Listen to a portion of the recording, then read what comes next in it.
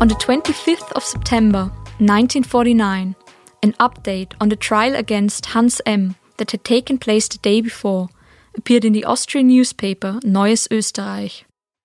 The trial against Martha M. began at 8:30 a.m. in the regional court. The charges are fornication and forgery. The first part of the trial took place in public in front of a crowded auditorium. The defendant also appeared today in a jacket and pants. She feels so much like a man that she answers the judge's question whether she pleads guilty with a very energetic, almost masculine no. The press representatives have the hardest time in this trial.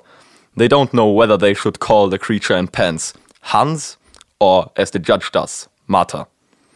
While the reporters are still discussing this, the female husband tells his or her more than adventurous story.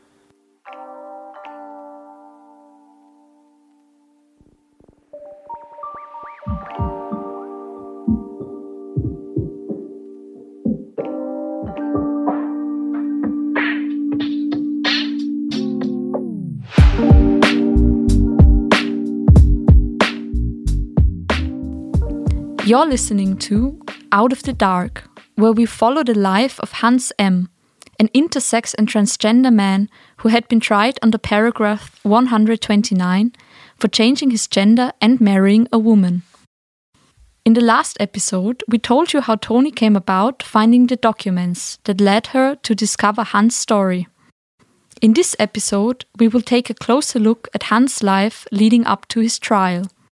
Who initiated the proceedings, and what do we know about his life and his marriage before the trial? We will also talk about the problems historians encounter when referring to historical figures as queer. How can we use labels that people in the past might have never used themselves? Join us as we look into what we know about Hans M. from the files that remain.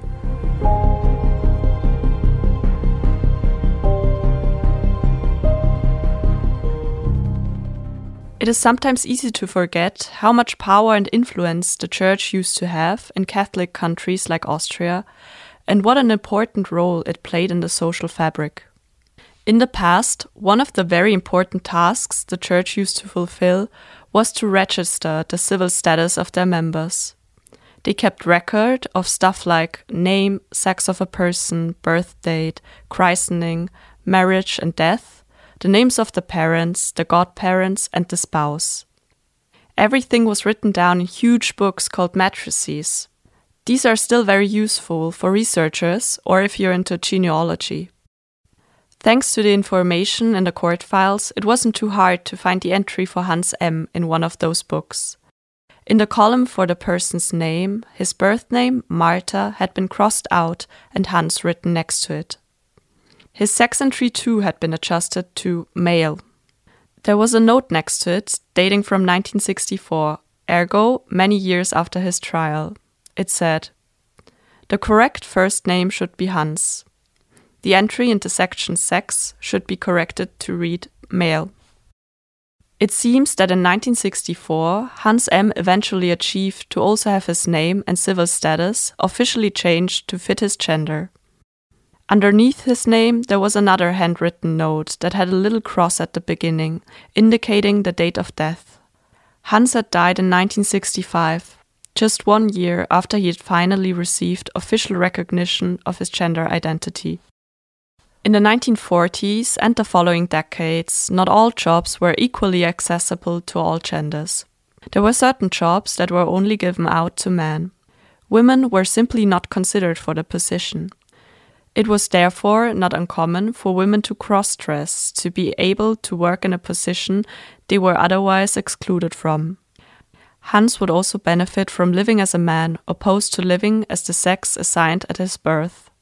However, in Hans' case, his will to live as a man stemmed more from his gender identity than potential career prospects.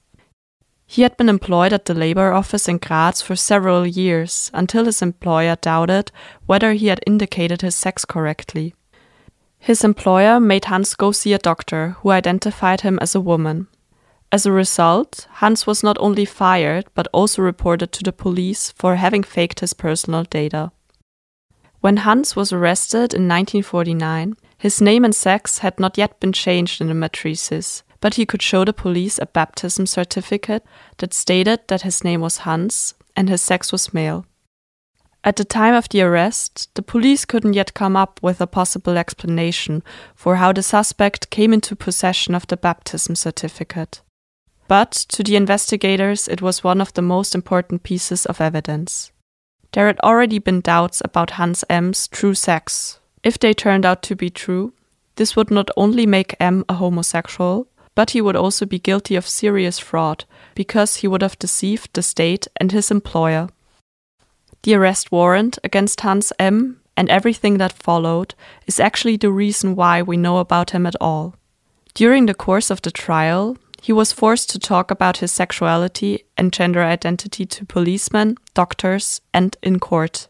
These protocols and reports of Hans' statements have the form of a narrative that especially focuses on weighing male against female characteristics.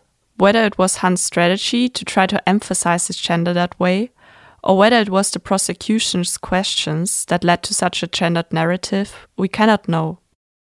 You will now hear the first summary of Hans' story included in the files, which is a police report. Keep in mind that, although it is written in the first person, it is not a voluntary disclosure from Hans' side. I was born on the 29th of May 1915 as the illegitimate son of Maria N. in Graz.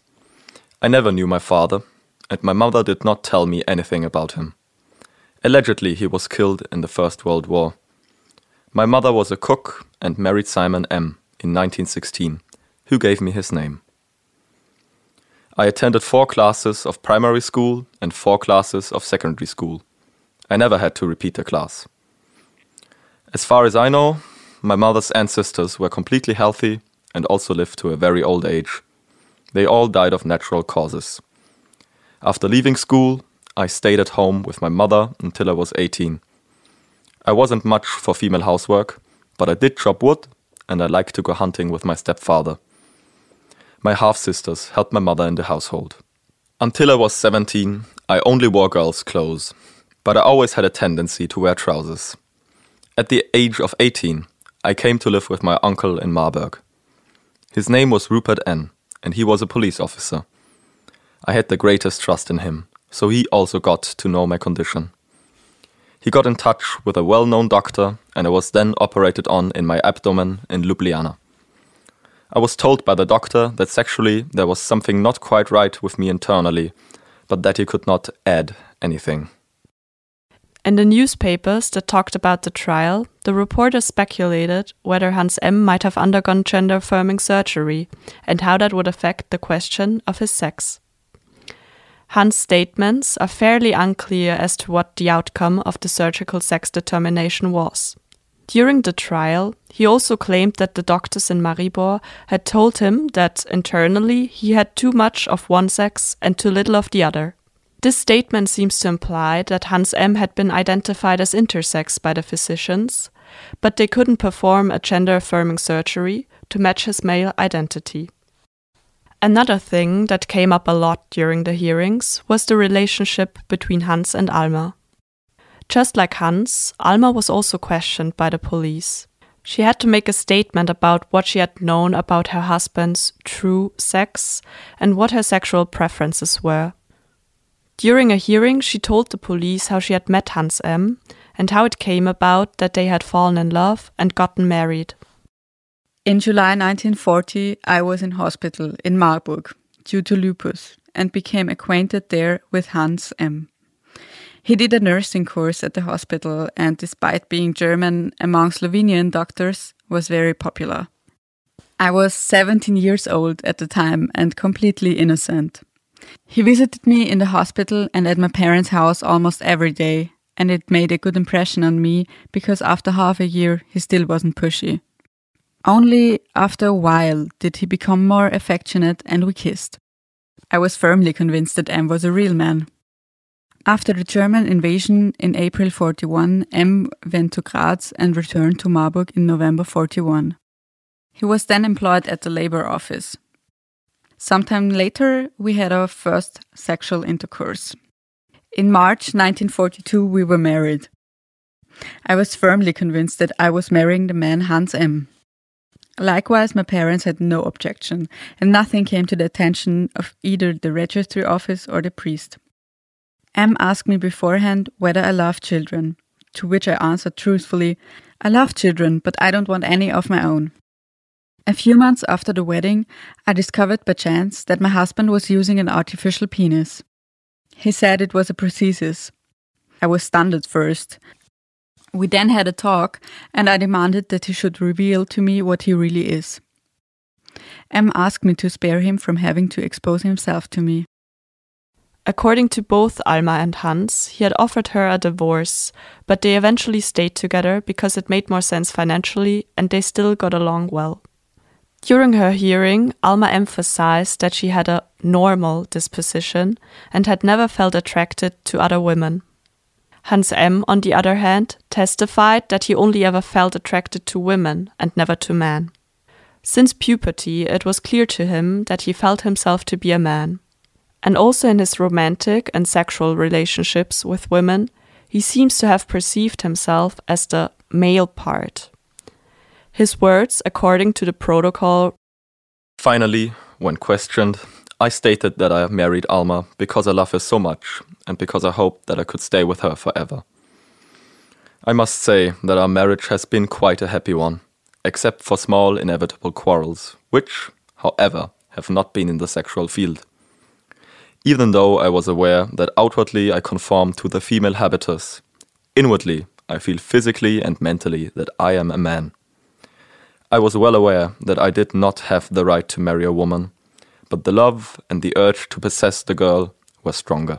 My wish was to be able to take care of her and always have her by my side. As already mentioned, it is impossible to know whether Hans M. really used such patriarchal wording like possessing the girl. But the fact that he perceived and described himself as the male part in his relationship with Alma was later on used against him by the prosecution, which we will hear more about in the third episode.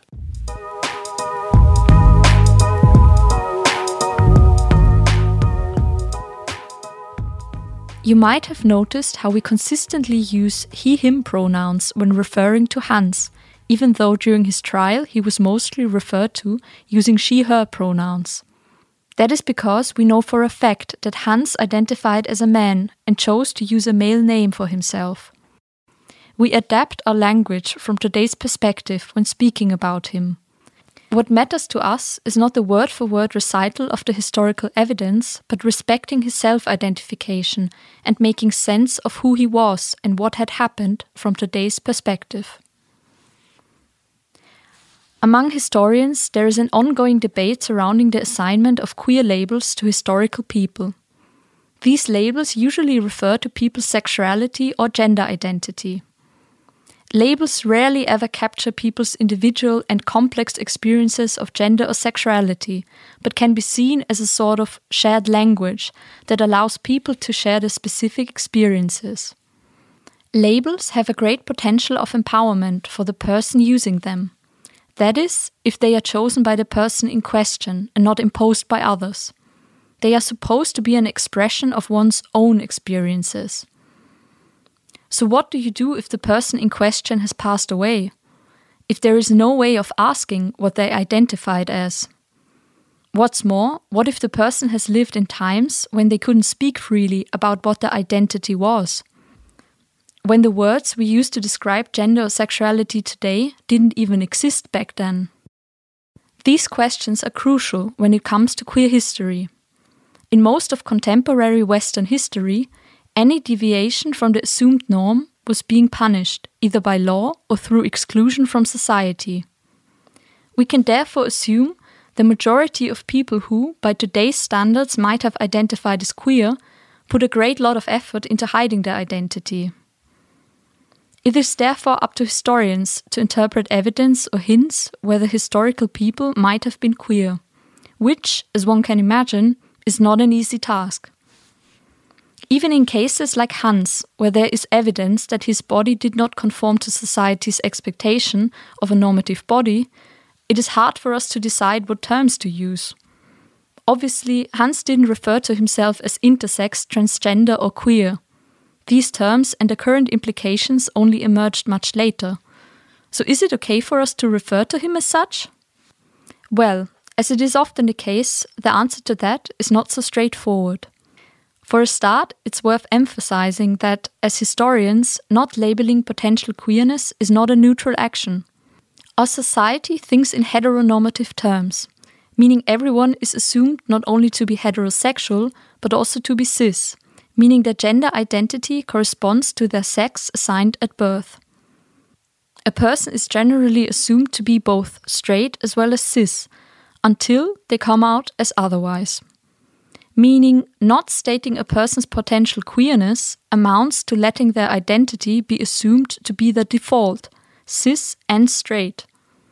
Not elaborating on evidence about a historical person's gender identity or sexuality is therefore not an act of neutrality on behalf of the historian, but an act of implicit erasure.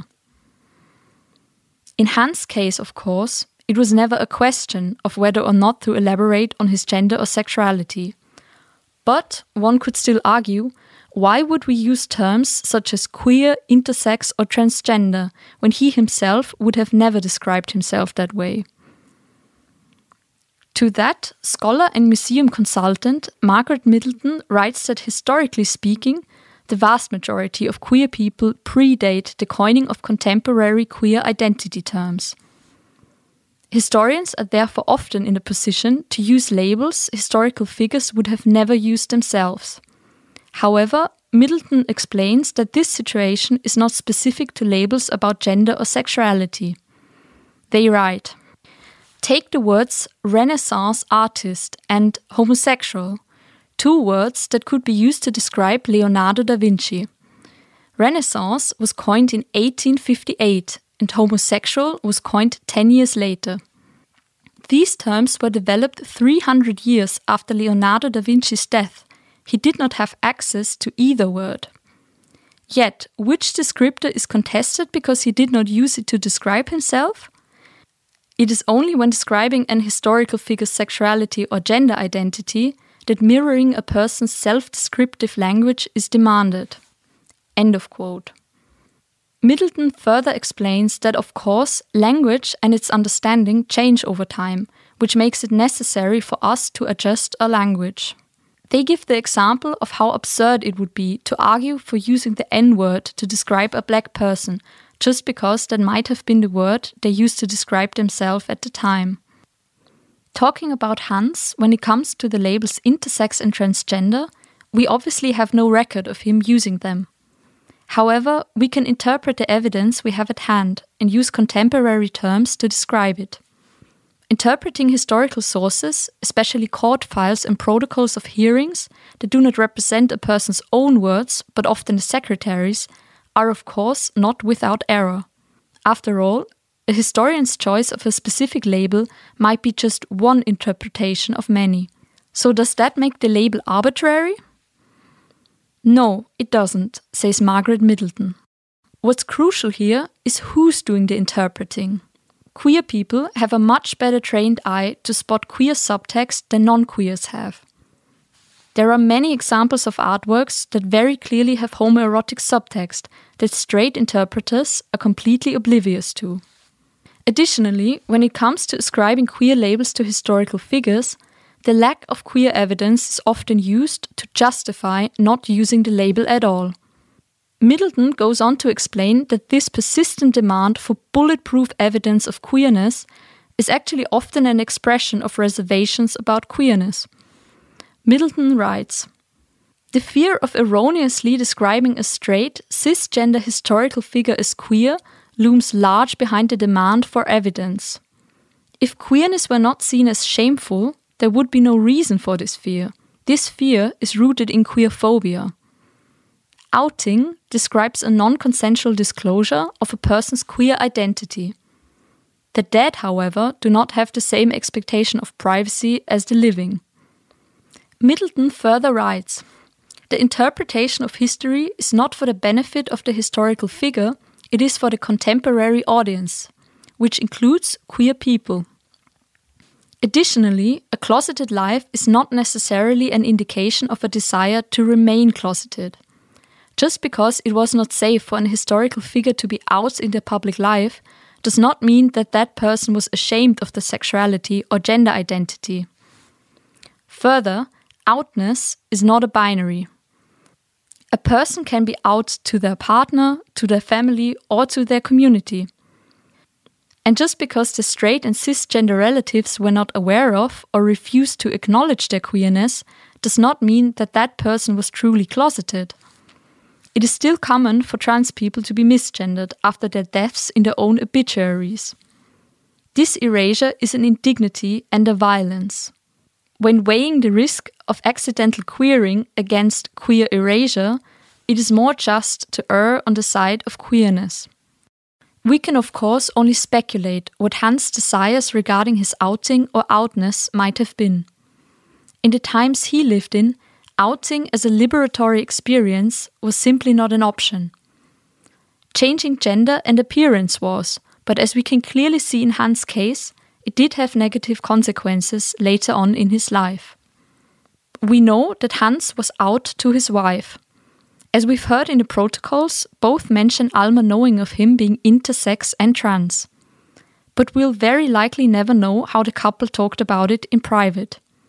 In the snippet we've heard, Alma claims to only have learned of Hans' artificial penis months after the wedding, even though she talks about having had intercourse with him before that. Both emphasize Alma had been completely innocent and inexperienced before.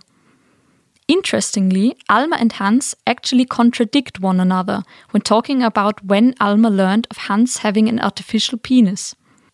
Alma mentions it being months after their wedding. Hans at one point says it was after 2 weeks. Their contradictions might have been due to a lack of understanding or communication, or maybe it was a strategy to frame Alma as unknowing and innocent in order for her to avoid legal consequences. If that had been the case, their strategy worked. Apart from her divorce, Alma didn't face any consequences, even though being complicit in Hans hiding his true sex in the eyes of the court. We also know that when Hans was 18 and lived in Maribor, he talked to his uncle about his condition, as he calls it. His uncle spoke to a doctor, which then performed a surgical intervention which we know so little about. It is possible that Hans met or spoke to other people who were also intersex. After all, about 2% of the population are born with intersex traits. It is therefore not unlikely that during his lifetime, Hans came into contact with other intersex people, but it is impossible for us to know how openly he would have talked about his gender and body experiences. So, to sum up, we do not and probably never will know what Hans' desires might have been regarding his outness. We do know that he identified as a man and was very clear about his sexual attraction to women. It is a tricky question when it is okay to refer to historical figures as queer. But to advocate representation instead of erasure, it makes sense to talk about Hans' case as an example of queer history. And after all, as we've heard in Margaret Middleton's quote, the interpretation of history is not for the benefit of the historical figure, it is for the contemporary audience. Our podcast and acknowledgement of Hans' struggles to live his gender identity come too late for him. But we talk about his story to learn from the past and better understand the systematic oppression queer people have been suffering for the longest time and in a way still do.